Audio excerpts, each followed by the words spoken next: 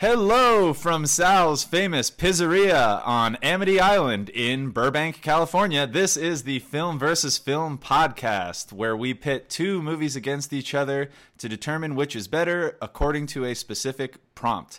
If anyone can guess the prompt off of that intro, you win $1 million. But I am your host, Quinn Boys. I have seen over about 12.5 movies in my life, and all during the summertime. And I am joined, as always, by my co-host, and I'm going to guess, Leonard, you were born in the dead of winter, just based on your emo temperament sometimes. Leonard Smith Jr. Yes, I was born in the winter, and I knew it. It's way too fucking hot right now. I just got out of the shower.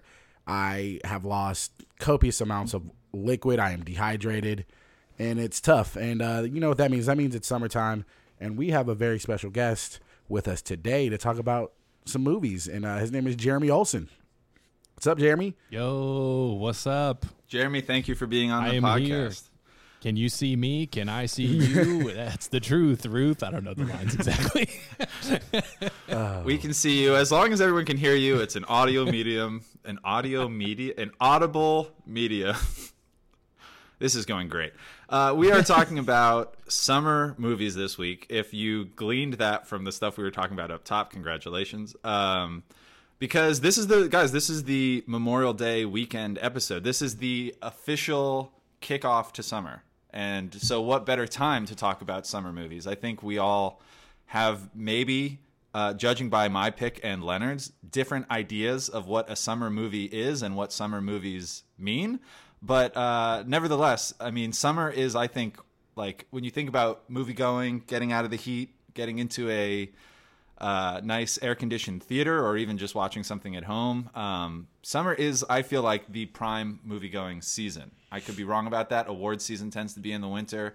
But, Leonard, how many awards movies have we talked about on this podcast? Has it been one? I think maybe two. Yeah, by accident. Yeah, by accident. But so we are big summertime movie guys, and we'll get into the picks in a minute, but I kind of wanted to talk more about the prompt. Jeremy, we kind of like talked this one through. We were thinking of like strategically for Memorial Day weekend, but when we landed on summer movies, I'm curious, what do summer movies mean to you? And then we'll talk about the picks specifically. It's completely kind of what you just said. I feel like movie-going time is the summertime. That feels like when all the movies that you're really excited about, all the hype movies are coming out. And then even like growing up, like we would go like to the drive-in movies. We had like a drive-in theater up where I grew up, and they would show movies. You can't show them during the winter. Yeah. It might rain. But yeah, I feel like there were a lot of like summer-centric activities, like especially for a dude who'd be growing up in church time activities. They love to show movies. That's like an easy thing that they can organize. That's pretty non-threatening, depending on the so movie. you've seen my movie dozens of times. Yeah, especially in evangelical white church. This is a statement. This is right before Pee-wee gets a circumcision. What is that? That's probably not real. What is like? Because I feel like you're saying, yeah. I did not grow up going to church, but I did go to the Y and like the YMCA summer camp. I mean, it's the Young Men's Christian Association. They distance themselves from the C in YMCA, but they show a lot of movies and they take us to movies. But the thing that feels risky about that, like if you're in a kid's summer camp or at a church function, is that movies can veer into, I guess you might say, inappropriate territory real quick. So I would think it's a dicey. If you're a pastor, you're not going to be picking movies at random. You have to know what you're picking. Yeah, no, they got to be vetted. They got to be well vetted. I remember for like one like youth group like movie watching event, like our pastor picked Signs. I thought you were going to say Saw. Shyamalan. I thought you were going to say Saw, and I'm like, he did. knew exactly what he was doing. I almost did. I didn't. I messed that up. But we watched Signs, and Signs is a totally fine movie. We've discussed it on this podcast, actually. Leonard, I picked Signs. Starring uber Christian Mel Gibson. Yes. So, I mean, right. You can't go wrong, right? That's right. That's what you would think. Yeah. But by the end of it, there were like many people visibly shook. Like, conservative, sheltered-ass kids were shook by the end of this movie. Wait, there could be more out there? There might be... Yeah, if you're watching a movie and for a bunch of people who believe unfailingly in the Lord, and this movie is positing that there are aliens out there, I feel like that's a kind of an odd pick. See, that's what I mean. You can stumble on the wrong movie to pick. That movie disproves God as we conceive of him, if you were to take it at face value. So that guy fucked up. Yeah, it's literal truth. It doesn't say God created aliens. Like, that's not in there. God created man. Shook. Man. Man only in his own What image. if God is the alien? Like, little kids are probably shook, man. See, these are questions that the church does not want you asking coming out of science. Like, Because they don't want to talk about it. They just don't want to even Did he entertain get moved to another church? Did the event? You're saying, did they give him the naughty priest thing where they just shuffle them to another town? Is that naughty priest is also the kindest possible way to talk about what these guys are doing. That would be funny if they like kicked him out of the church, but if you molested a kid, they just move you 3 towns over.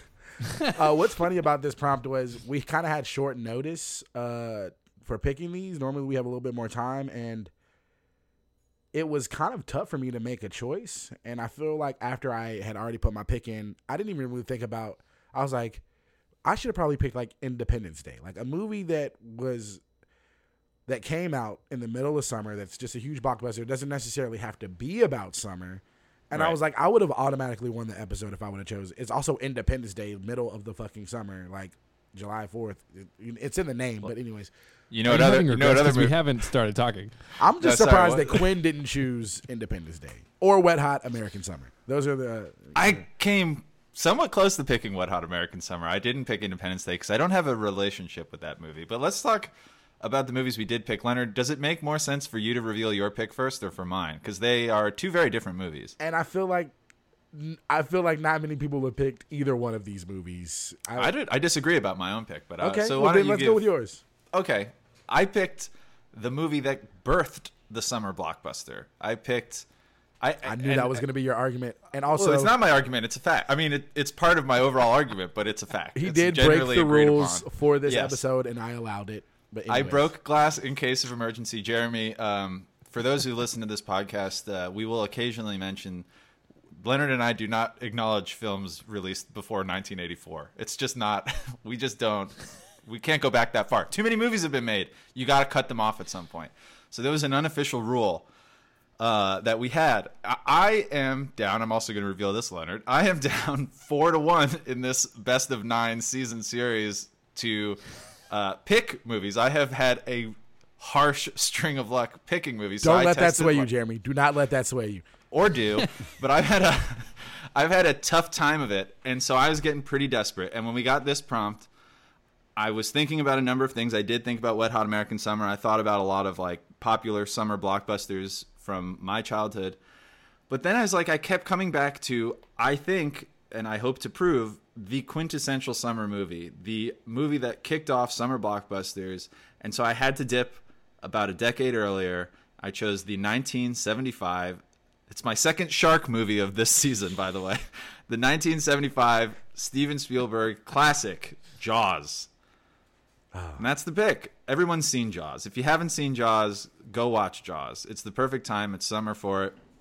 Small local police chief of Amity Island encounters shark attacks on the beach during the 4th of July, Leonard, Independence Day. And he's got to solve it. It is a monster movie. It's a movie about family. It's you could call it a horror movie. You could classify it a lot of different ways. Quinn You has could a call it fetish for things sinking in oceans. I'm just gonna say that. I do. now. It's- I've Titanic. gotten- Deep Blue Sea. What was the other movie? Jaws. I've gotten in deep water What was before. the other shark movie? Deep Blue Sea.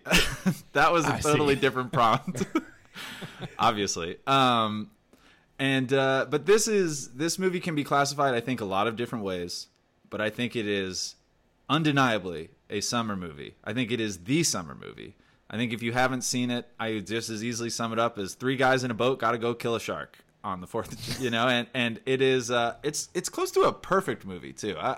We can get more into it, but Leonard, I don't know if you want to talk about your pick because it is quite Okay. different. Yes, and I believe you made your pick before mine. That happens like 90% of the time, and I was really struggling with this pick, and I kind of wanted to go with the movie Good Burger, because like it was just a movie I loved as a kid. It just like it's happiness. It's like I feel like my summer experience is like I never went to camp. So there was like my summer experience was like I got to make the best with what I have living with a single parent. I'm gonna just go out and do what I want and try to figure it out and have fun. And that's his plan. But then I was like, you chose Jaws and it's so fucking good. And I was like, all right, I gotta choose something that's capable of beating this.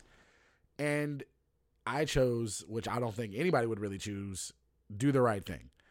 And this is a very summer centric movie as well. It's the other side of summer that you don't see. It's these people who necessarily can't go on vacation, can't go to camp. And, you know, they live in New York where the life in New York City is you live on your block and you're seeing everybody's day or two on this block on a hot ass summer day. And they say people get crazy when it gets hot. And, man, it's a heavy movie. It's a well done movie. And I just feel like the whole vibe is summer vibes, and then after the last summer we just had, it feels real right. It feels real right. Yeah. So yes, definitely extremely ahead of its time. Or actually, I think it's just perpetually always exactly in its time. When is this issue ever not in its time? How did you feel when we gave you these choices? Well, I had I've seen Jaws a bunch of times. It's definitely a summer feeling movie for me. And I feel like probably last time I saw it was last summer. So I felt like, oh yeah, great. This is like right on brand for the prompt. And I had never seen Do the Right Thing. And so I was excited to watch it for the first time. Quinn, had you seen it? Yeah, I was going to say, I'll cop to that too. we have the white co-host and our white guest on the podcast. That's right. Neither of us have seen Do the Right Thing. We should get that out right away. Leonard is laughing at us. That's just the truth. Oh, that's great. No shockers there. Neither of us had seen it. I had seen it when I was younger and passing, and, I never really paid attention to it. Obviously, I watched it as an adult, and then I know I recently watched it like a few months ago. Maybe I watched it last summer as well. But, it just every time you watch it, it's just like, damn, man. There's a lot going on. I feel like because my roommate watched it with me today. He had never seen it. And so can we just ask for the sake of this blind service, your roommate is white? Yes. Yes, so there's three white people now involved in this podcast who have not seen this. He's been a guest on this podcast, Austin Kress. We gotta get Chris Edens on this podcast to yell at us for not having seen. That's this gonna movie. be your punishment. Feels Chris is delinquent. just gonna yell at you for an hour while you watch Malcolm X. 3 hours. No, the whole 3 hours of Malcolm X. Chris is just gonna yell at you. That's on some level I deserve it. I appreciate you already taking your victory lap, Leonard. You haven't won shit yet. I know. I'm honestly worried about you going on a run. But anyways, Jaws, fuck, man. Jaws was so goddamn good. The writing. You've seen Jaws, though, Leonard, right? I mean, that's but that's not... I watched it on TV as a kid. It was so slow moving as a kid that the shark or the movie. The movie as a child, it seems the shark and the movie. The shark wouldn't move at all sometimes. I feel like I remember it occasionally goes so slow. It felt like the first time I had watched it, because every time I remember watching it being like, where the fuck is this shark at? When I was a kid, it was like I always like turned on the TV when I never owned a copy of it. It was always like I turn on the TV and it's just a bunch of people like, oh, I don't know. We got to open the beaches back up. And I'm like, what is happening? But watching it as an adult and really, dude, it's fucking spectacular. The shots are amazing. The writing's amazing. I was fucking terrified a couple times there. It was dope. It's kind of like it's the perfect summer movie. I'm not going to make, and maybe this supports the argument, maybe it doesn't. You could argue it's almost in its own way an anti-summer movie because that movie, Jaws, makes me, I have never not gone in the ocean. Never not. Let me reverse that double negative. There's been no time since I've seen Jaws that I've been in the ocean and have not thought about Jaws. You know what I mean? I'm not actively afraid every time I go in the ocean, but it's always in the back of my mind. That poster He's out there. with the girl swimming unbeknownst to her along the top of the water, and then just Jaws right up below her, ready to just cut her in half.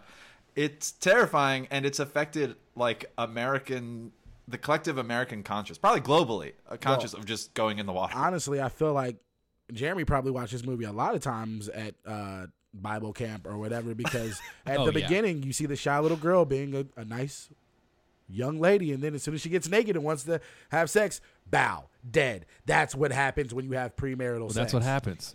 Yeah, exactly. And that Don't kid be sinning in the ocean like that. That kid on his floaty, when they're all on the beach later, you know he was sinning. They don't tell you how, but Yeah, he he probably was stole sinning. money He from was- his mom's purse or something. There's a deleted scene. He was diddling himself under the water. You couldn't see it. The cameras couldn't catch it, but we know what he's up We to. knew what he wanted to do out there. I mean, yeah, I feel like some of the, Have you seen, like they have, speaking of like Jaws going in the water, like how it freaks you out, psychologically now, I've seen like outdoor movies where they have a big screen like on a body of water, Yes. and they have like inner tube floaties that you watch Jaws on at nighttime. yes. I think the Alamo Draft House or something used to do, and maybe others as well, used to do screenings of like you're in a I don't know if they're on a lake or what. I've never been to one, but you're on a large body of water in floaties, and they project the movie on the screen. Not for $1 million. In fact, that's Leonard's wouldn't do it. punishment. Leonard, you have to watch Jaws at night in the ocean on a floaty. It's When you lose. terrifying. What's always funny, it's always stuck with me, RIP to my uncle, but I remember as a kid, my mom and like my uncle talking about how he was terrified. I remember watching Jaws like with my family younger, but I wasn't paying attention. I was like 8 or something. And my mom being like, making fun of my uncle because he was afraid to open his closet. As like a 10-year-old, he thought Jaws was in his closet. Like that's how, like it didn't even make any logical sense, but he was that afraid of Jaws that he thought he was. I always thought it was so dumb that it's still stuck in my brain that my uncle thought Jaws was going to be in the closet and would kill him. That's the you called it, Jeremy. That's the SNL Land Shark sketch. Have you ever seen those like old 1975 SNL Land Shark thing where they just the shark is at the door? I think your uncle. I don't know if you ever saw Jaws, but he definitely saw SNL. No, it's like Chevy Chase era. Like it's like early SNL where they would just be like a knock at the door and then they'd start playing the theme and they'd be like, "Who is it?" And they'd be like, "Telegram," and then they'd open the door and it'd just be the shark head and it would eat somebody. Nice. So it's great. I don't know that supports your uncle being afraid of the shark in his closet, but what would he do? Was he also terrified by movies about, like was he terrified by Jason Voorhees, who is a land-based predator, or was it just sharks? I remember he loved it. I remember like watching it. He loved it? He loved the movie It. Yeah, we watched that. It was crazy. But Jaws, there was something. Your uncle's also very scared of two guys that seem particularly wild and crazy. So coneheads. I like to think that your uncle was afraid of Jaws when he was checking his closet, but when you guys were at the beach together, he was afraid of the clown from It. He's just got it mixed My up. uncle didn't go to the beach.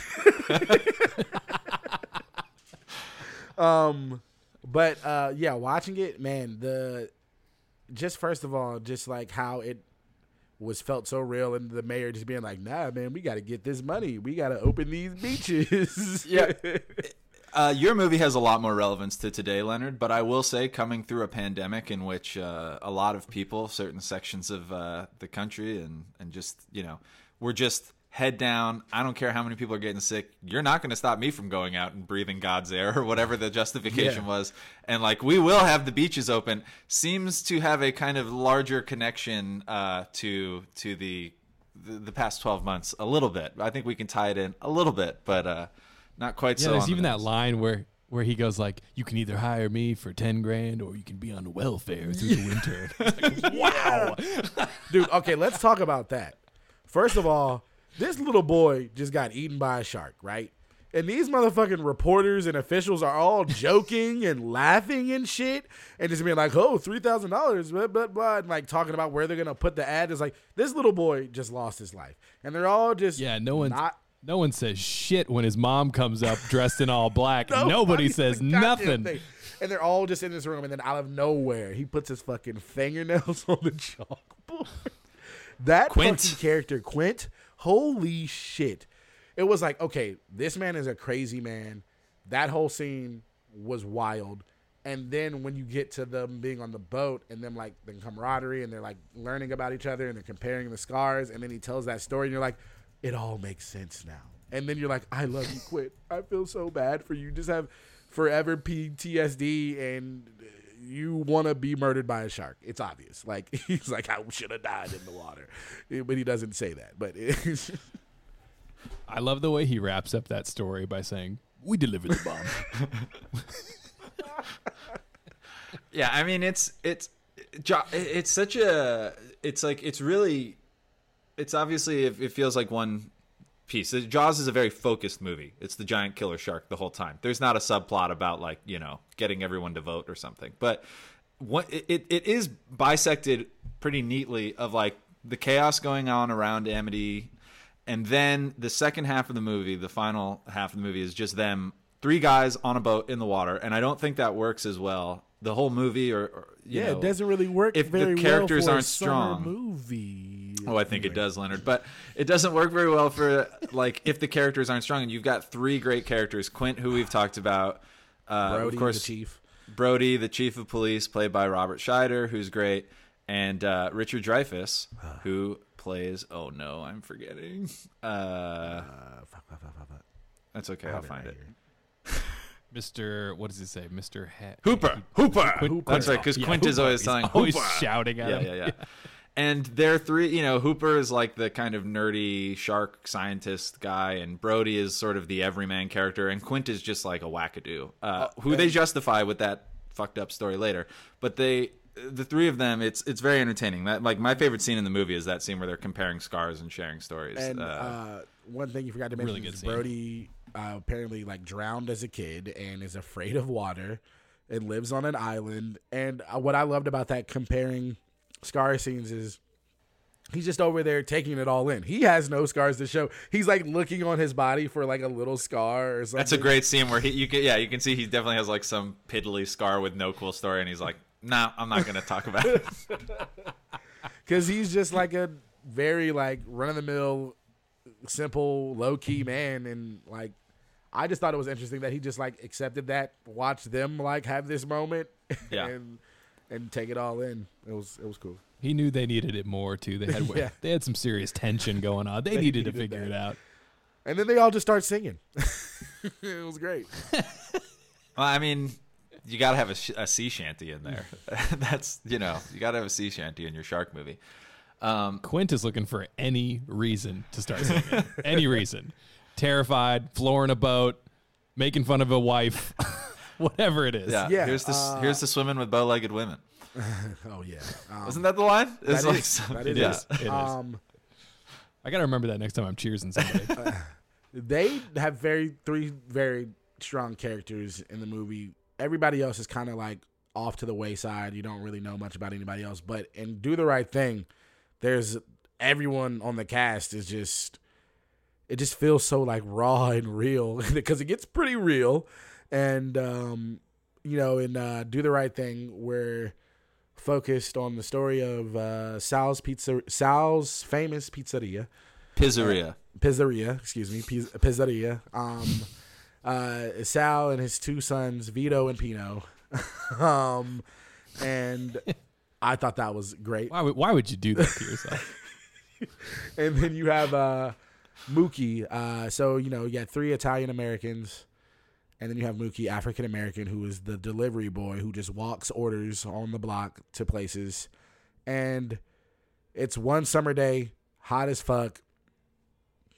And things get to the boiling point where people are having issues with Sal's. And there's so many layers of stories that are happening in this movie. It's kind of hard to explain. But basically, it's about race and just like treating people with respect and human being. It was just basically a focal point to be like, this is what's happening in the black community. This is what we see every single day. And we're just going to, I just loved that it was just like a viewpoint of so many different aspects of black culture. And then also it's very like inclusive. Everybody's like represented in this movie. And there's the main plot is Mookie and other people are kind of fed up with Sal and the way that things are going with the pizzeria. They want Bugging Out has an issue with there being no black people on the Wall of Fame. It's all Italian American. Sal's, and he is saying, "This is my joint. I do what I want." You have Radio Raheem walking around. You have there's the issue with gentrification. There's the issue with police brutality, race relations. There's a lot. But mainly you're following Mookie, delivery boy, bad at his job, just takes his time, doesn't give a fuck, and you kind of can't be mad at him.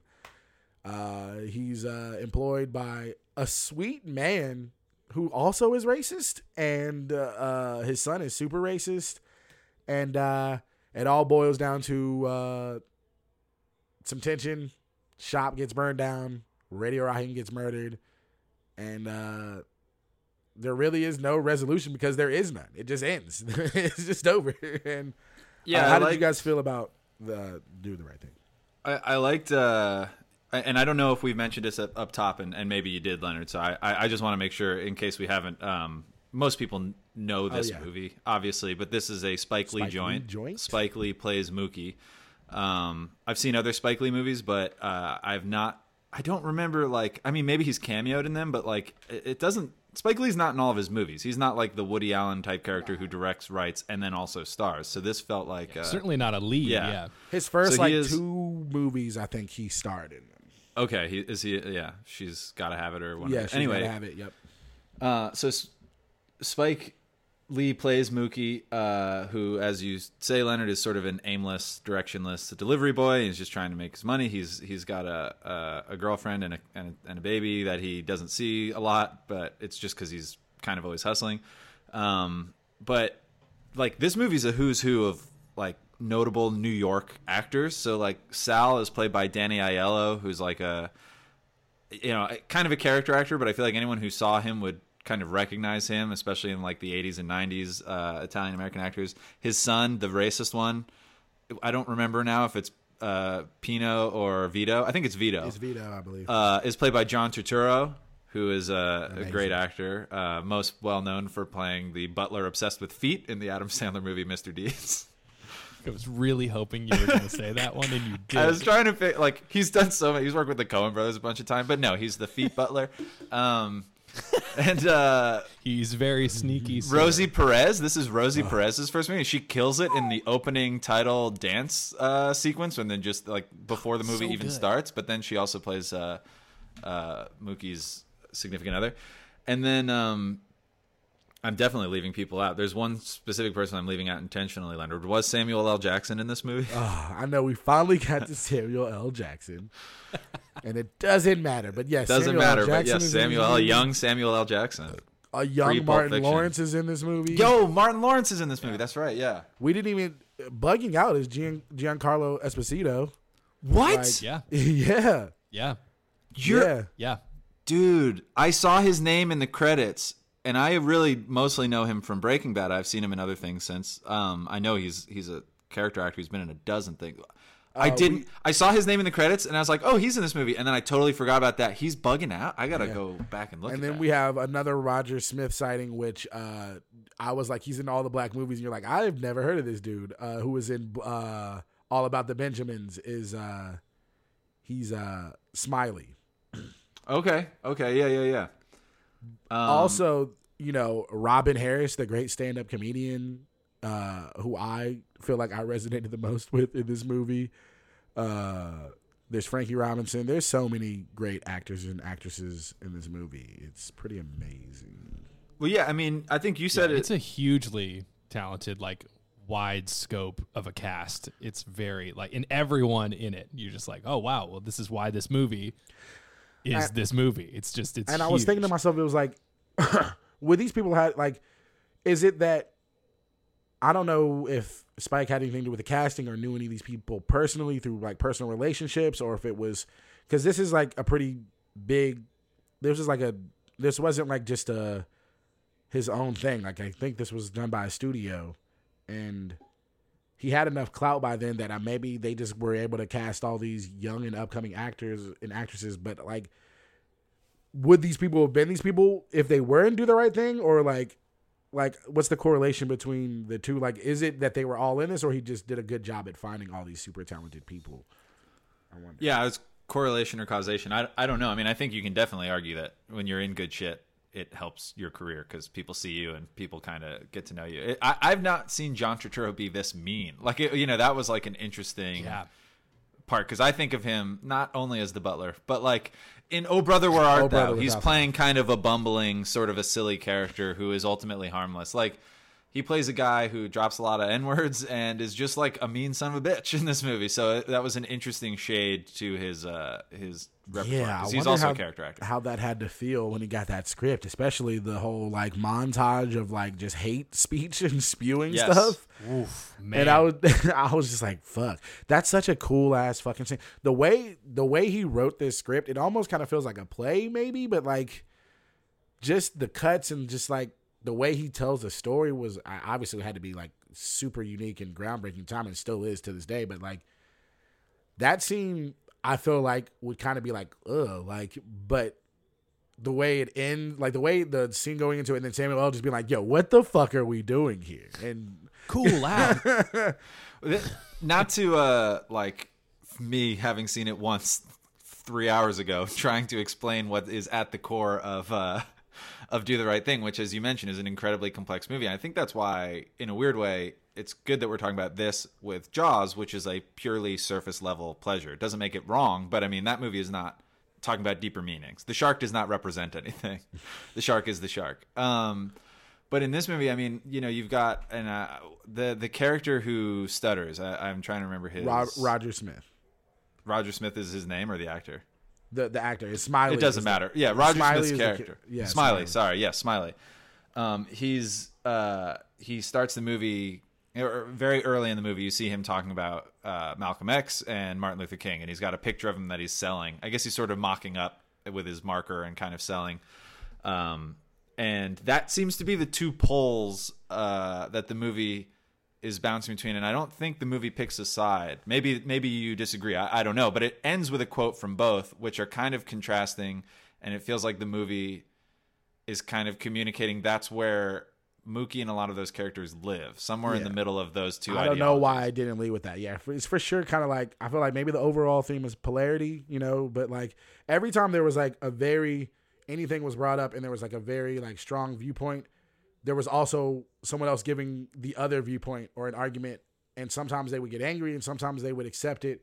But that's what I loved, that like in every aspect or like moment in the movie, there was someone else who was giving their perspective from the other side, and it was kind of dope. And I love that moment at the end. Yeah, it's done. It's done really well that the way he plays it, like as you're saying, in between those two ideologies, especially like the horror of the end of the movie. You see Radio Raheem lose his life at the hands of the police, and then the horror of Sal watching his business burn down, and they really get the cameras in there and they show all his idols, his Italian American idols, like burning, and his face, and like it really like picks every angle to really look at something. And it's really kind of wild too, because you really feel for Sal. Like you're like, damn, like everything 25 years of his life that he built just burned down. And it also was kind of like, I felt like another meaning was like, all right, well, Mookie throwing the trash can and just be like, fuck it, I'm gonna burn this system down and we're gonna try to just cleanse ourselves of this. I don't know how Mookie doesn't get arrested. Maybe Sal doesn't. Can we talk about that? Because that's a good. I'm curious a little bit, and I think it's probably maybe open for interpretation. How did you read that scene? Because I had not seen this movie, but it's such a kind of a pop cultural. It's a significant movie, and so I knew that it was about like the hottest day of the year in Brooklyn, and tension breaks out, and they burn this guy's pizza pizzeria. That's like, I know that's a very surface level understanding, but that's what I knew about the movie. And I knew that just from like references in pop culture or whatever, that it was the Mookie character, Spike Lee, who throws the trash can. And so when I kind of had just heard about it, I thought that it was like he'd had enough. He was fed up. But watching it, and maybe I'm totally off base on this. I've only seen the movie once, and I am white.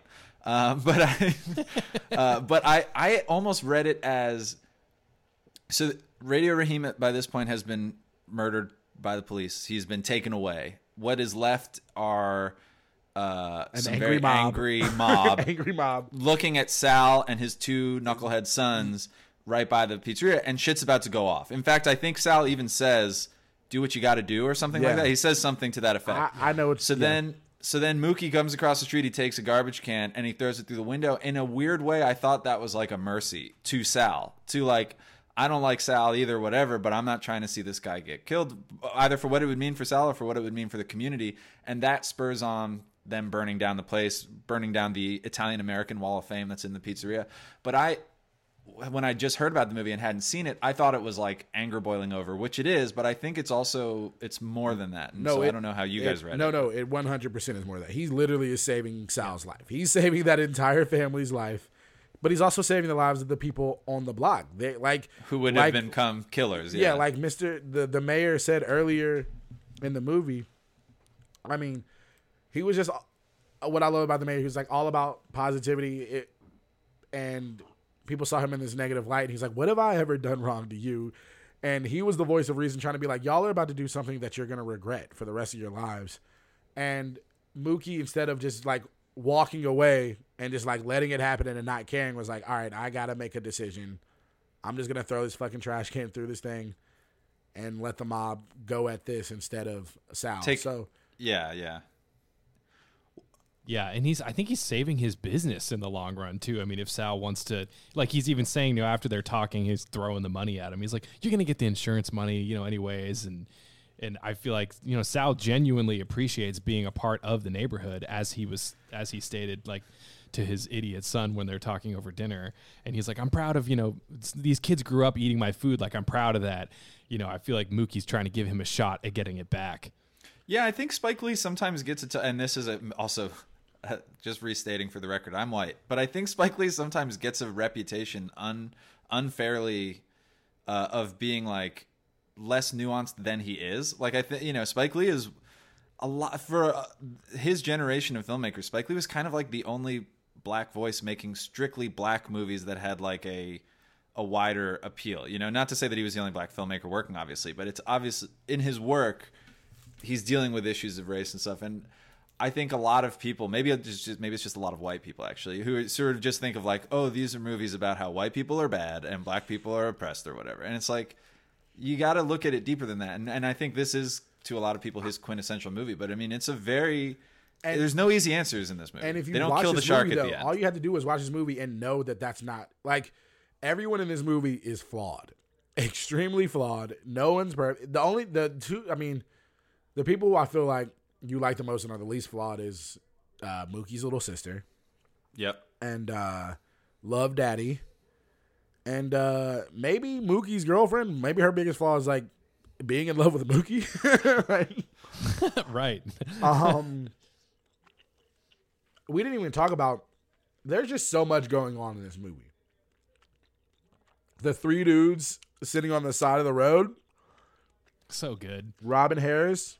They're so good. It might be my favorite part of the movie. Robin Harris and Frankie Faison. Man, yep. Talk about ahead of its time with the fucking ice caps. He was like, the ice caps are gonna melt and flood the whole world. That stuck out to me so much. So crazy. I love how he's like, "When's that gonna happen?" Yeah, and then there was somebody who's like, "You're fucking when's dumb. When's that gonna happen?" Yeah.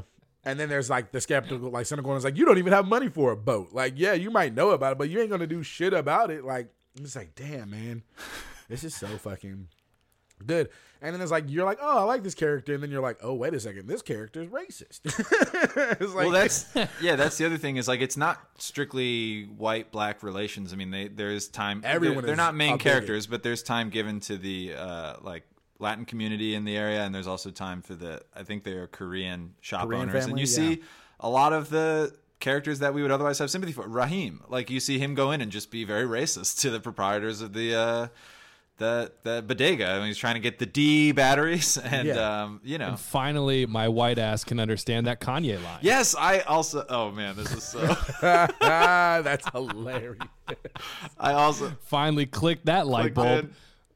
But it's also like you can't necessarily be mad at the characters because everyone there is just like so mean. They're, like he talks about the little soliloquy about love and hate, and it's like, damn man, like hate is out here winning, man. People are just like angry with each other for literally no reason, and that's another big part of the movie. Which it is also attention is always paid, and it's off. You're constantly reminded, and I think. Jeremy, you've only been to New York City once. I was with you. I was holding your hand the whole way.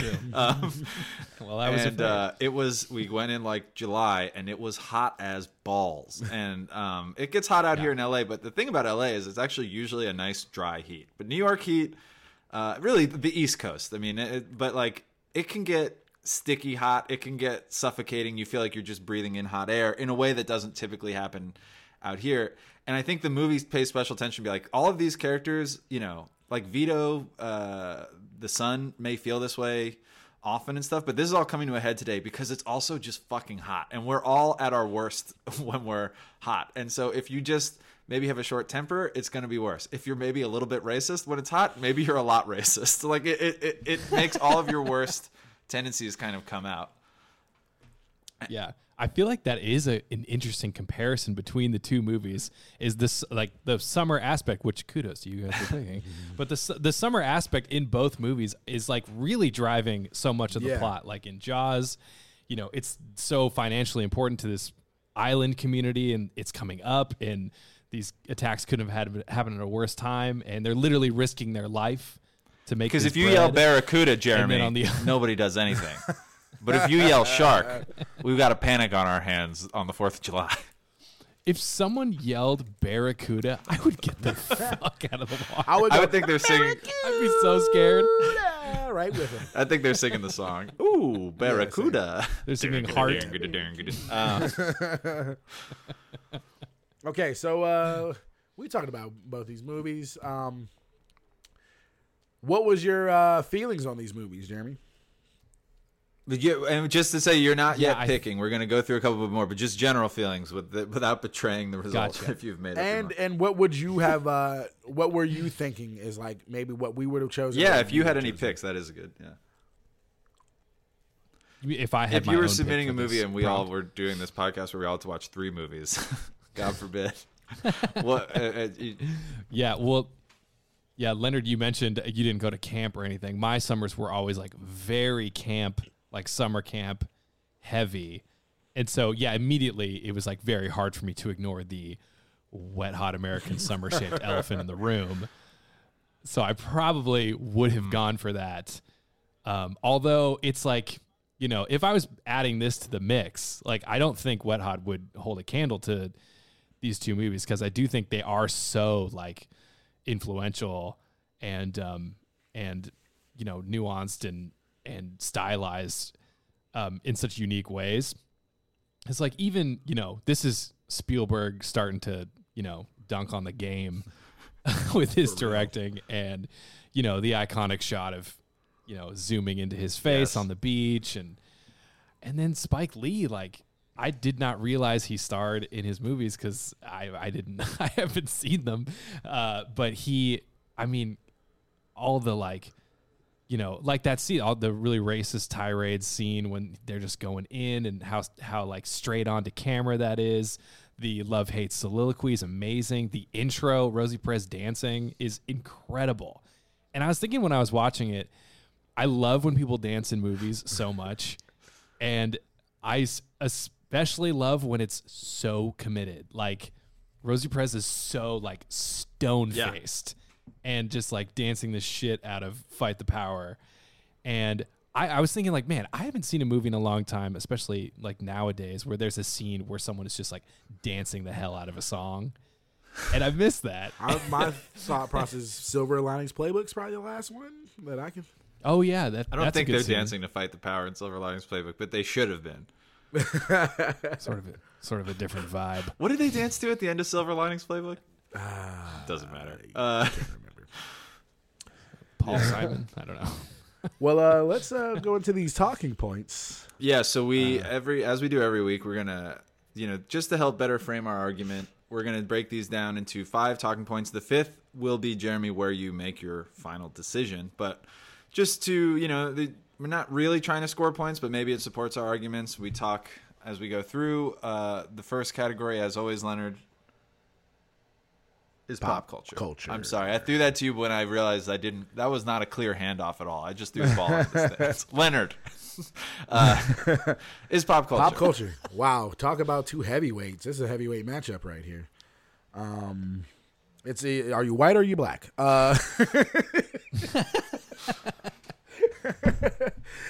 This is why we did this podcast. Fuck Jaws, man. Literally created a genre of movies. We can't talk about Jaws. Summer block. Can't talk about Jaws also, and pop culture is the place to bring this. We haven't mentioned the great John Williams. I mean, oh yeah, never has he done more by doing less. It's just too dun it, dun it. That's it. That's the whole fucking thing, and it is one of the most iconic scores ever. I mean, it's like. Yeah, completely slaps. Finn rising out of the water, all of it, just visually. I mean, the poster, which I guess in fairness, I think the poster is maybe cribbed from the book jacket, but like this Jaws is of course was based on a book, but it's known for the movie. I mean, there's so much. We're gonna need a bigger boat. Smile, you son of a bitch. Like. I mean, I look forward to hearing your arguments and I acknowledge also that I am not but I feel like there is a pop culture imprint from Do the Right Thing. I think it's got an uphill battle to match Jaws. But what do you think, Leonard? I mean,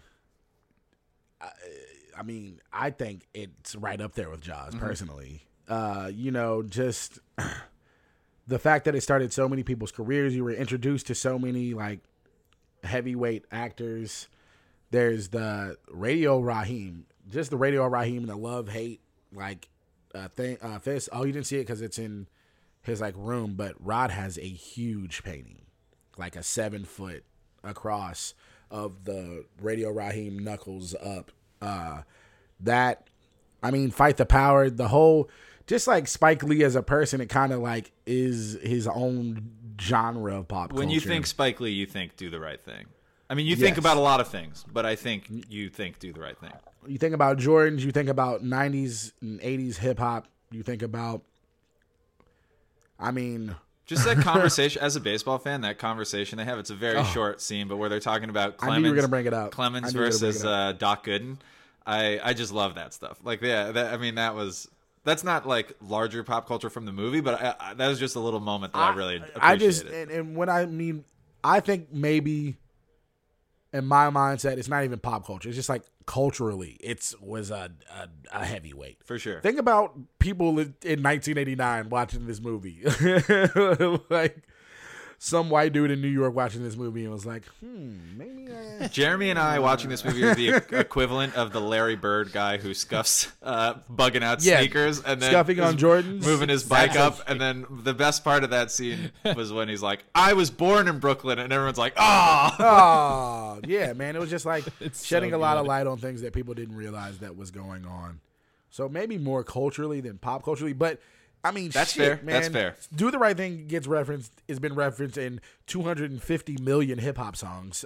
You know what I'm saying? Yeah. Like, there's so many like sketches and things you probably don't realize that is influenced. No, I don't mean to take down its influence. I didn't mean when I said it had an uphill battle. I didn't mean it couldn't get there. I guess I just mean the enormity of Jaws. But I think you're absolutely right. And also, like, I don't think this movie was the first to do it. But like when Bugging Out tells Mookie's like, "Stay black." Like, I just thought like that's become, I don't know, it's like, is that said today very often because of that movie, or did the movie just sort of like package that out there? He just put culture into a medium for people to take in, and then more people were able to access it, and it became pop culture, which happens with all black media basically. So pizza pop culturally very significant. I think nothing like a New York slice. Can I just like some of the Sal's pizza look kind of bad? I feel like you could, the one where he was given, I think it was Bugging Out when he was telling him about the Wall of Fame. He gives him like a pizza.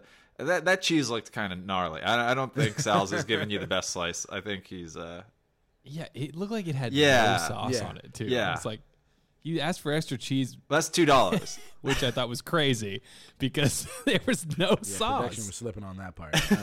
Looked like Play-Doh. Okay, so I feel like neither one of us wants to give the we don't have to declare a winner of it. Yeah, I think for very different reasons, these are two very significant films in pop culture. Maybe you know what? Maybe we can agree on this. Pop culture goes to Jaws, but overall culture goes to Do the Right Thing. Sure. Is that fair? We can take that. Yeah. Second is how well do these hold up? And I feel like both of these hold up pretty fucking well, man. Yeah. Just everything about Jaws, the directions, those shots, the writing still holds up. It just was good all around. Yeah, I mean, it's like even the 70s styles and stuff, because it's like families on a small island. It's not like they were, we'll talk about we can talk about them both at the same time. But like Do the Right Thing, I think in a kind of a great way, is very dated late 80s, just from the colors and what everyone's wearing. From the opening of the movie. Yeah, just like... I mean, people do not still dress. I mean, maybe, they kind of do now. 80s Renaissance throwback, but like, yeah, it's very of its time. Whereas Jaws, I don't think, it was filmed in 1975, but not everyone has bell bottoms and shaggy hair in a way that you look at it now and you're like, ugh. It's pretty standard. You got that nice Richard Dreyfuss Canadian tuxedo that he like essentially just wears to go digging in the belly of a shark. I don't think there was any cultural reference point for what a shark scientist, I forget what his title was, but like a marine biologist, whatever he was. So they're like, yeah, he dresses like he's got long curly hair and he wears a Canadian tuxedo. That's how those people look. And a red knit tie. I feel like with Do the Right Thing, that shit holds up. Like we said earlier, I don't know if that we were recording then, but that movie could have came out right now, last summer. It could have came out in any time. I think a lot of people were talking about it last summer too, for good reason. I mean, with everything, the protests following George Floyd's murder. I mean, I think Breonna Taylor. It was like we said, it's always been relevant, but it was specifically very relevant last summer. Yeah, I feel like both of these. I don't think there's really anything you can go at for either one of these movies. I guess I'm not trying to, because ultimately these, we'll see what bearing go at it, man. These have on the final decision. Well, no, I'm about to talk about my own movie, but the shark. I guess you could say the shark, but I will say this: it holds up. So famously, the shark in Jaws never worked. They had an entire mechanical shark built that they could, in some way, operate underwater. So a lot of those scenes, the shark was supposed to be featured front and center. And then they built it kind of like a famous fuck up. They built it and tested it in clear water or, non-salt water, lake water, whatever it was. And then they put it in salt water and the machinery started fucking up. And it's like, that doesn't work for fish. There are saltwater fish and clear water fish. You can't just do it with a mechanical shark and then be surprised when it doesn't work. You guys fucked up. So if you'd have just followed the laws of nature, that would have led you to the right real place. Fish can't make that transition. So they famously had to make do. So a lot of those scenes where you just see the fin and you just hear the music, it wasn't by design. It was kind of out of necessity. They had to, and it works so much better. It worked out perfectly. It's like Steven Spielberg is a great director when you give him $150 million to make a movie, but he might be one of the best directors of all time if you tie one hand behind his back, because then he has to get creative. Like it works so much better. And then in the moments when you do see the shark, I think about, obviously there's the famous scene where Roy Scheider is throwing chum into the water and the shark kind of pops up. But I think about that overhead shot when the man in the boat, remember when his son is in the water, he's trying to get him out of like the bay area and stuff, and there's that overhead shot of the shark underwater as he's about to kill that man, as he's about to eat that man, and then they cut back and you see him fall under. That like skeeves the shit out of me. Like I think about that a lot when I'm in the ocean, and then I'm like, it's time to go in. And so, but they have to use those moments sparingly because the shark was so often not ready. So I think in a strange way, it holds up because the shark at the time didn't hold up. And shark movies since, and there have been a lot of them, have solved for that issue, and they're not better. And weirdly, less shark is more in this case. And I just figured I don't know where else to mention that. How does it hold up? Seems like the right place. Yeah, when the dead body floats out of the ship. Yeah. It scares me every time, and I know it's coming. Oh my God, it gets me every time. Yeah, there are a couple times I'm like, oh shit, like it for sure when he was dumping that chum and that fucking shark came up out of the water. Like it was like so slow, but yet so jarring. I also love that reaction shot then, because you see the shark, and then there's that great, and I'm gonna do it, but no, this is an audio medium as we've gone over, so no one else will see it. But there's that great shot where Roy Scheider's head like pops into frame. He just like, and he like finds the and it's like, yes, like it's a great like reaction shot. One thing I forgot to say earlier, which I also loved, was when they're like, the boat's like super fucked up and it's like looking real grim. Like it's like that next morning, Quint puts on his army. You see, he puts on his army jacket or his army uniform, and I was like, yeah, he's ready to die. Yeah, like he's ready to die. Where's Notorious B.I.G.? He's ready to die. Number 3. If this was season 1, I would have dunked all over fucking Quinn. You would have had it. No Samuel L. Jackson. No Gary Oldman. But was Steve Buscemi in either one of these films? He's not in Jaws. And he's not in Do the Right Thing. I'm kind of surprised he's not in Do the Right Thing, because like late 80s was when Steve, and he was a very popular character actor in New York at the time. I'm kind of surprised he didn't play a racist in this movie. I'm kind of surprised he didn't play the brownstone guy, which is John Savage, who we didn't even say either. But I feel like he has to be the Boston brownstone guy. I feel like I got another comp for you. So Jeremy, if you're confused, this is we've yeah, I'm sorry. Yeah, what is this third category? So our first season of this show, we would give each other like bonus points, or if we needed to tip the scales in some way, if Samuel L. Jackson was in one of our movies, because Samuel L. Jackson is in every movie, especially in the late 80s, 90s, and today. He wasn't in any of the movies we picked, and then we had to make a category just to justify the category of best Samuel L. Jackson movie. That's a long time ago. We've since updated it, and now this season we are asking, was Steve Buscemi, another popular character actor who's in everything, in any of our movies? And Leonard, if I'm not mistaken, he's not been in any of our movies. It's the kiss of death asking if this guy's in our movies. Yeah, season 2 was Gary Oldman, and we didn't have Gary Oldman in any of our movies. Nope. But now you have Samuel L. Jackson in a movie. Doesn't count for anything. But Steve Buscemi, I've got a different comp for you.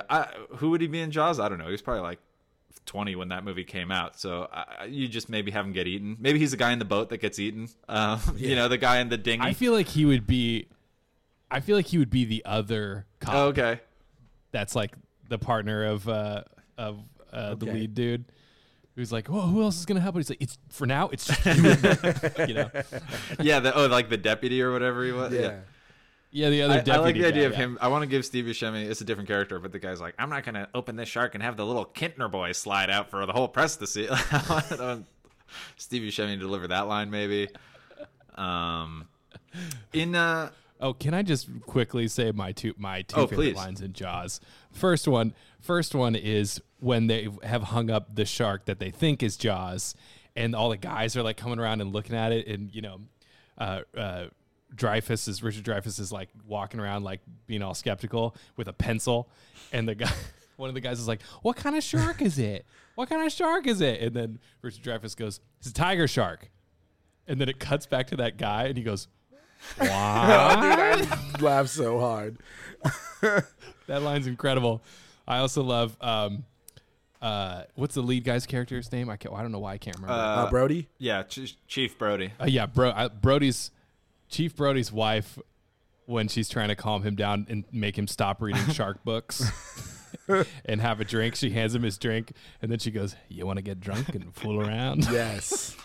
I also Yes. just so love that scene. I don't know if it's like, but that scene where he's at the dinner table and he's all depressed and he's like this, and his little son, his like 4-year-old son, is just mimicking his expressions and like brings him out of his funk. That's such a great like storytelling through film. Like there's no lines, there's no whatever. It's just a really great. That's a great Yeah. Spielberg thing to do, his little Loves whimsy that with family kids, moment. and then you're like, oh man. Yeah. I would do the right thing.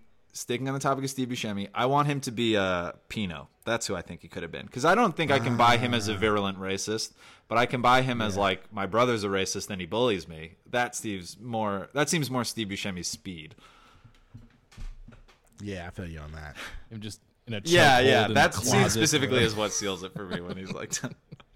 Yeah. And well, now let's go to the fourth category, and that's stats. Stats. Well, Jaws. I'll just start off on it unless you wanted to go first. No, you got it. As I said, it invented the summer blockbuster. Get this, okay? These are $1975. Jaws was made for $9 million. Steven Spielberg, again, this movie made Steven Spielberg. He'd done, I think, maybe a TV movie. I don't know if this was his first feature or his second, but this was what put him on the map. So he made this movie for $9 million. Everyone thought it was going to be a flop. It was over budget. It was behind schedule. This movie, worldwide, and maybe this is factoring in re-releases, made $472 million. That's off $9 million budget. So this movie made, like, I can't even do the math of what multiply that budget how many times where you get to 472. I mean, that's a huge hit, which is obvious because we've all known about this movie that was made before any of us were born as a sacred text movie. I mean, it was, like I said, the original blockbuster. It kind of created the game of like big tentpole releases that everyone gets excited for and you go to see during the summer. Enough said. But do you want to do how much Do the Right Thing made, or should I find the Rotten Tomatoes too? Because it's gonna be like 100. Like I don't. Let me see. I think it's 98%, but go ahead and. I mean, is it even if it's even more? It's in like the IMDb top 250 movies. It's got a. Oh, my computer's loading. It's got a 98%. Yeah, I'll do the right thing. It was a $6 million budget, and it made a $37.3 million. It made $37.3 million. That's a pretty good takeaway, I feel like, especially for what type of movie it was. It's 93% on Rotten Tomatoes, an 8 out of 10 on IMDb. I think it was also just for like. I think this movie also premiered at Cannes. Like, obviously, this Do the Right Thing was not a summer blockbuster. It was not. It was released. You mentioned before, Leonard. Spike Lee had like a studio backing. It was released through Universal Pictures, but this was an indie, and it was released at Cannes, and then it was released later that summer. I think it actually came out in theaters in the U.S. in July. But like these are obviously two very different movies. So we're not just, Jeremy, for your reference, we're not just matching total dollars versus total dollars here. They're two very different films, but both very successful in different ways. Here's some stats that sometimes we talk about, and I'm going to talk about awards. And in 1990, this was not nominated as a Best Picture. It was nominated as Best Screenplay. Didn't win. Driving Miss Daisy won Best Picture in 1990, and the only actor to get a nomination was Danny Aiello. Danny Aiello, the white dude. Danny Aiello is also first billed, which I thought was kind of interesting. I guess at the time He's probably the biggest actor. he in was it. the biggest actor. I mean, in he that. was fucking amazing in it. Yeah. I mean, I'm not mad at him getting that nomination. He was great. No, he's a much more complex character than I expected him to be coming into the movie. I think you totally hit it, Jeremy. That scene where he's having like it's like a down period at the pizzeria, and he's talking with Vito about like Pizzeria. why are you Pizzeria, I'm sorry. He's talking with Vito. He's like, why are you angry all the time? Like, it's a very kind of interesting scene. You know, it's like he doesn't want it to be this way, I don't think. But at the same time, when Raheem comes into his shop and starts playing his radio, he's very quick with the slurs. Like, you know, I'm not saying I he's don't know if he good to was say that he's quick. complex, but he's like he was just fed up through the day. Like his sons were getting on his nerves. Mookie was getting on his nerves. The customers were getting on his nerves. I think we can admit Mookie is not a good employee. No. Yeah, and sure. I always thought that Sal wanted to fuck his younger sister, but then Sal was like, "Don't even fucking act like that's what that is. I wasn't clear on that either. We didn't really land on that. It was like because obviously he's known this little girl since she was a little girl. He's seen her grow up. So and because of the scene before where he's talking about feeling entrenched in the neighborhood, and it's and I believe him at the end of the movie where Mookie says to him, "You're going to get the insurance. You know how it works," and he goes, "It's not about the money." And I believe, maybe it's just he's a good actor. I believe him in that moment when he says that line. And I came away from that scene not entirely sure what it was, but I didn't think he was creeping on Mookie's sister. Mookie's I thought he just viewpoint, enjoyed seeing her grow up and be like a nice young lady, which is a weird thing to say, but I don't think it was any more sinister than that. But I think there are probably people who watched that and maybe thought it was just how Mookie was. So it's just like, from what viewpoint are you seeing this? Which is a lot in this movie. I feel like there's a lot we missed in Do the Right Thing because there's just so much. There's so much going on. We're at the fifth and final criteria. Yeah, I think it's only fair, Leonard, that you let me go last. Sort of like when it's game point in a game of ping pong. Okay, sure. I get to serve every time until I know you did. Okay. I'm asking for it again. Leonard, do the right thing and let me go last. Okay. Oh, man, I don't have any argument. I didn't have any predetermined argument for this movie. I feel like the movie speaks for itself. But, I mean, come on, man. It's a hot fucking summer day in New York City on this block. We're seeing the inner workings of this community, the inner workings of the feelings of African Americans in the country, on how they feel about so many things that people don't realize maybe that they have to deal with in the inner workings. And it's a summer day, nobody has school, a lot of these people aren't working, and they're just out in the heat. And it kind of sucked living in the 90s. There was nothing to do. They were just out there enjoying each other's friendship, living in New York, being racist. What is going on? I don't know. I don't know what argument to make for this as the best summer movie. You're thinking of a past life right now. There was nothing to do in the 90s. Conscience. Everyone was racist, and no one was in school. I just feel like it felt real. It felt like a real New York summer day. It wasn't. There were funny moments. I've seen this movie many times, and I still I basically cry every time Radio Raheem gets murdered. And I just think, I don't know, the reason why I think this is the best summer movie is because it fucking feels real. It's a real ass story, and not everybody has this quintessential great summer at the beach. And other people, they don't have time to maybe enjoy the summer, but these people are out here trying to make the best with what they have, and they're living their life, trying to survive. And that's what I'm going to try to do this summer, because I'm going to be fucking lit on seltzers and eating ass. So I'm just going to try to survive this summer. He pulled it out. You saved this final argument. And that's it. That's seltzers. You somehow connected Do the Right Thing to eating ass. I didn't know how you get there. I couldn't draw the line, but I do appreciate it. I had no argument going into this, but it's okay. You really wanted to go last, and that was what you had prepared. No, I didn't want to go last. I was just busting your balls.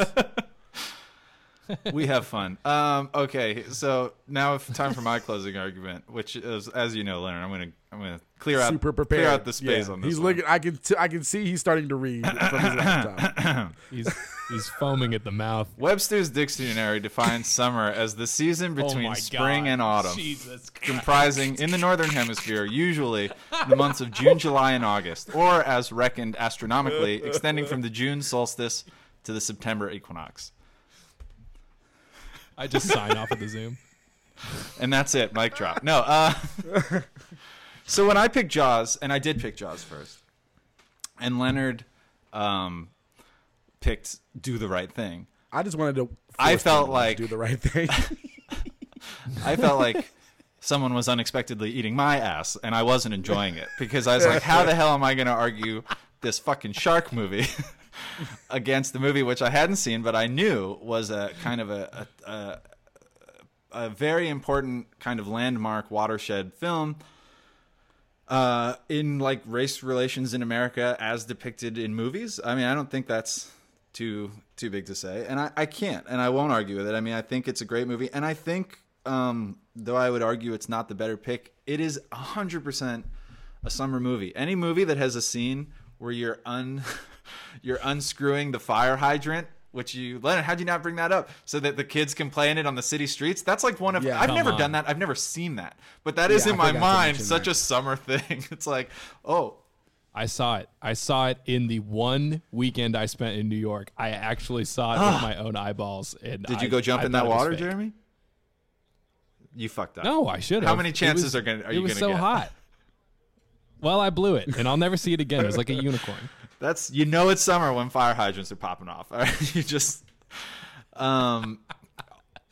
But I did get to see you argue with some guy about Derek Jeter, which I thought was amazing. We were walking through the city, and Jeremy, again, he'd never been to New York. He didn't know what the experience was, so he thought it's not all just I'm walking here moments. And yet, almost as I said that, some guy who I don't know just comes up to me and sees I'm wearing a Yankees t-shirt, and he goes, what is he say? He's like, A-Rod and J-Lo, bet she wishes she was with Jeter. And I was like, okay, thank you, sir. And then we continued walking in opposite directions. That's it was my that New fast, York. and I was like, are you kidding me?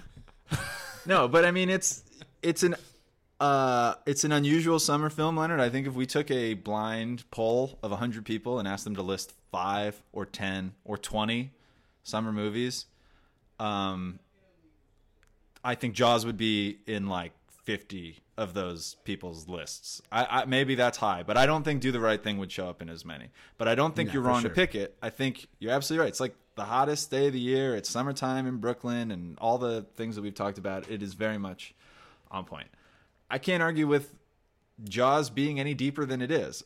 I guess what I'm looking back at the prompt, as I often try to do, we're not picking what we might think the better movie is, or whatever it is. We're picking what more specifically picks the prompt.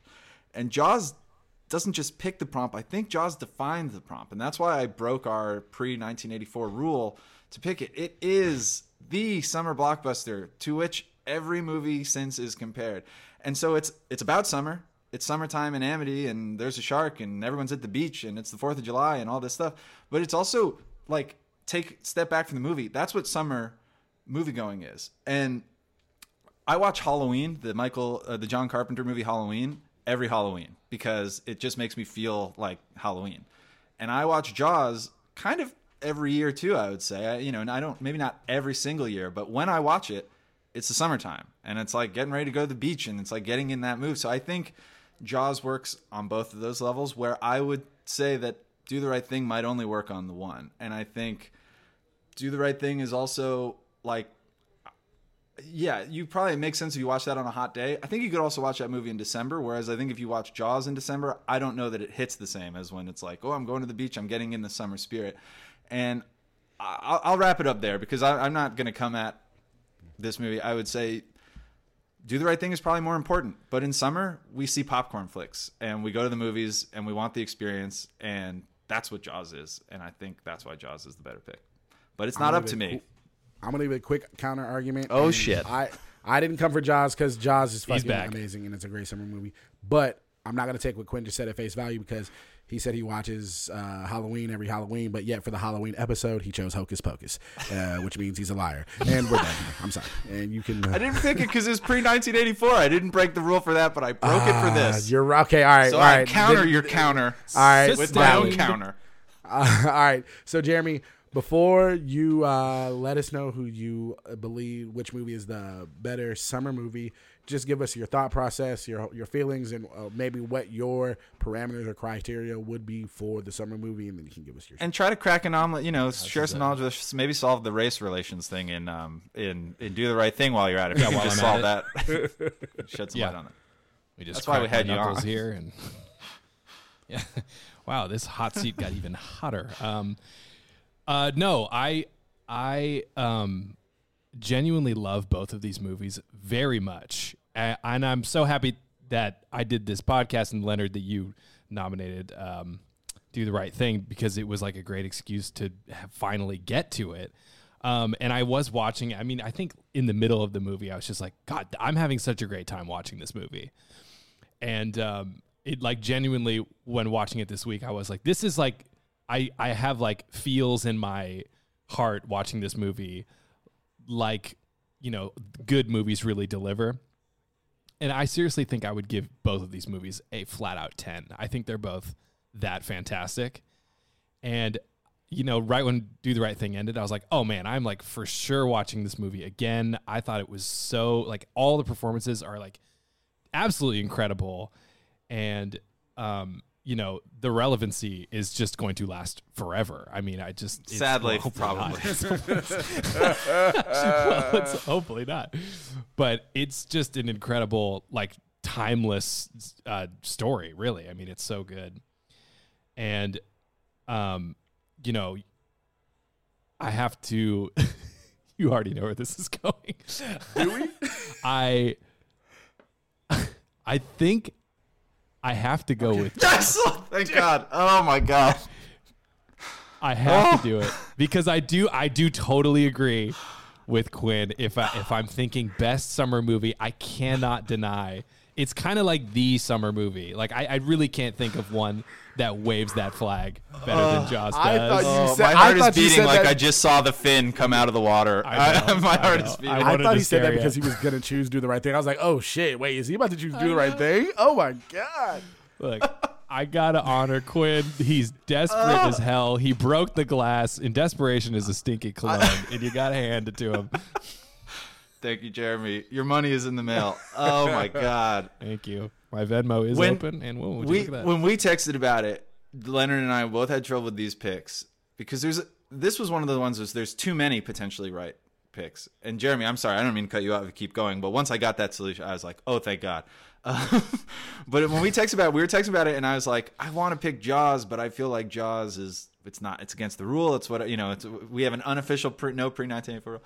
And then Leonard's like, I want to pick Do the Right Thing. And I was like, oh no. Like, it's like, I don't know how I'm going to beat. And then I was like, now I have to pick Jaws. Cause I think I'm not going to be able to go pound for pound with like significance, all the things that movie is trying to say. So I have to go like, not dumb. Jaws is smart, but it's not about anything. I got to go like hard on the entertainment popcorn film movie, and that's what locked it in. So we both kind of weirdly like got locked into these picks, and I was like, "It's do or die for me. I gotta hit every shot I make from here on out to try to fight back into this thing." And so I do think it was that close. I felt it was close. I did not feel confident. Every shot.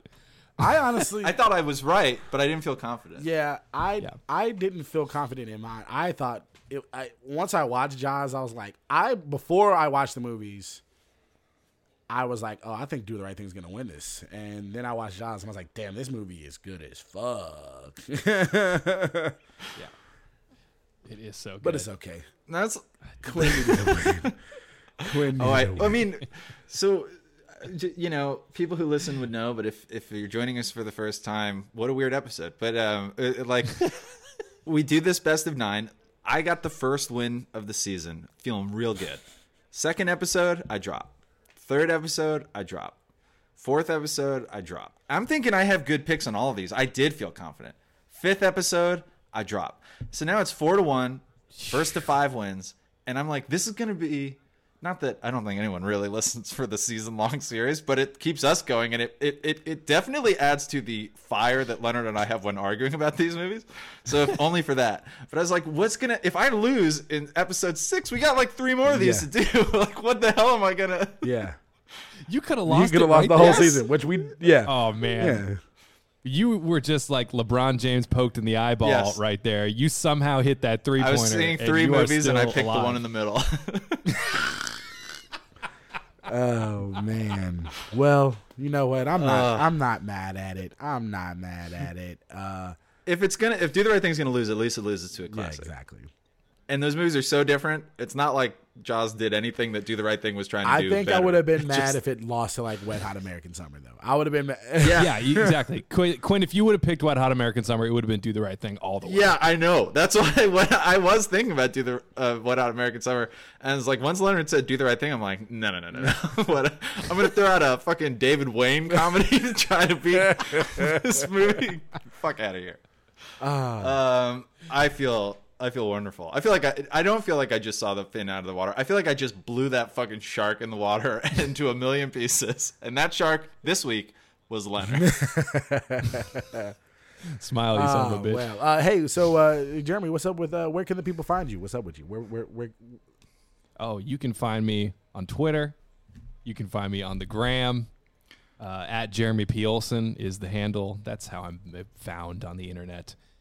And that's it, man. I'd also, I'll throw out so you are a guest on this podcast sometimes. Like you were a guest on this podcast. If you like Jeremy guesting on podcasts, check out Jeremy's appearances on the Good Christian Fun podcast if you want to hear him talk more about his evangelical life, because that's it's right. a good time. That's right. I started with that, so yeah, it's a great podcast. Give it a listen. But yeah, just a very funny guy. Thank you so much for doing this podcast. Thank you doubly for picking my movie. We'll have to, of course. Yeah, this was a blast. This was a it's a great way to kick off the summer for me. It was a heavy episode. We had two heavyweights and some heavy topics, but it was. I think we truly so thankful it got me to watch Do the Right Thing. Like, oh my God, it's way too late to this fantastic movie. This podcast is exists in part for Leonard to like, because we were talking about like white movies for lack of, for better or for worse are like everybody's movies, because that's just how America works. It's like, this is what's popular and this is what's put in front of you. But there's a lot of significant black movies that I just straight up didn't see. Like, they weren't on the rotation at the sleepover parties. I'm not making excuses. I'm a 30-year-old man, but it just was not in vote. So this podcast, part of this podcast is a public service that Leonard is performing to me, which is where he gives me movies that I should have seen years ago. And then I'm like, well, how does it rank against Avengers or something? Well, now I'm piggybacking off that. So thank you for your service, Leonard. You're welcome. And honestly, this was one of those times where I was very happy that Quinn chose this movie, and I didn't hate him for the movie he chose, because this movie was amazing. Yeah, I take it back. It's not usually Avengers. It's like Leonard will pick some significant, like Wayans Brothers movie or something like that, and I'll be like, "Here's Homeward Bound." It's like... Anyway. The past is prologue. I'm only looking forward. I only need 2 more wins to draw even, and then 3 to drive the stake through your heart, Leonard. We will see everybody next week, but until then, have a wonderful Memorial Day weekend. If you go out to the beach, make sure you look for sharks or barracuda. And until that time, we'll see you at the beach, Leonard. Yeah, put some extra cheese on that motherfucker.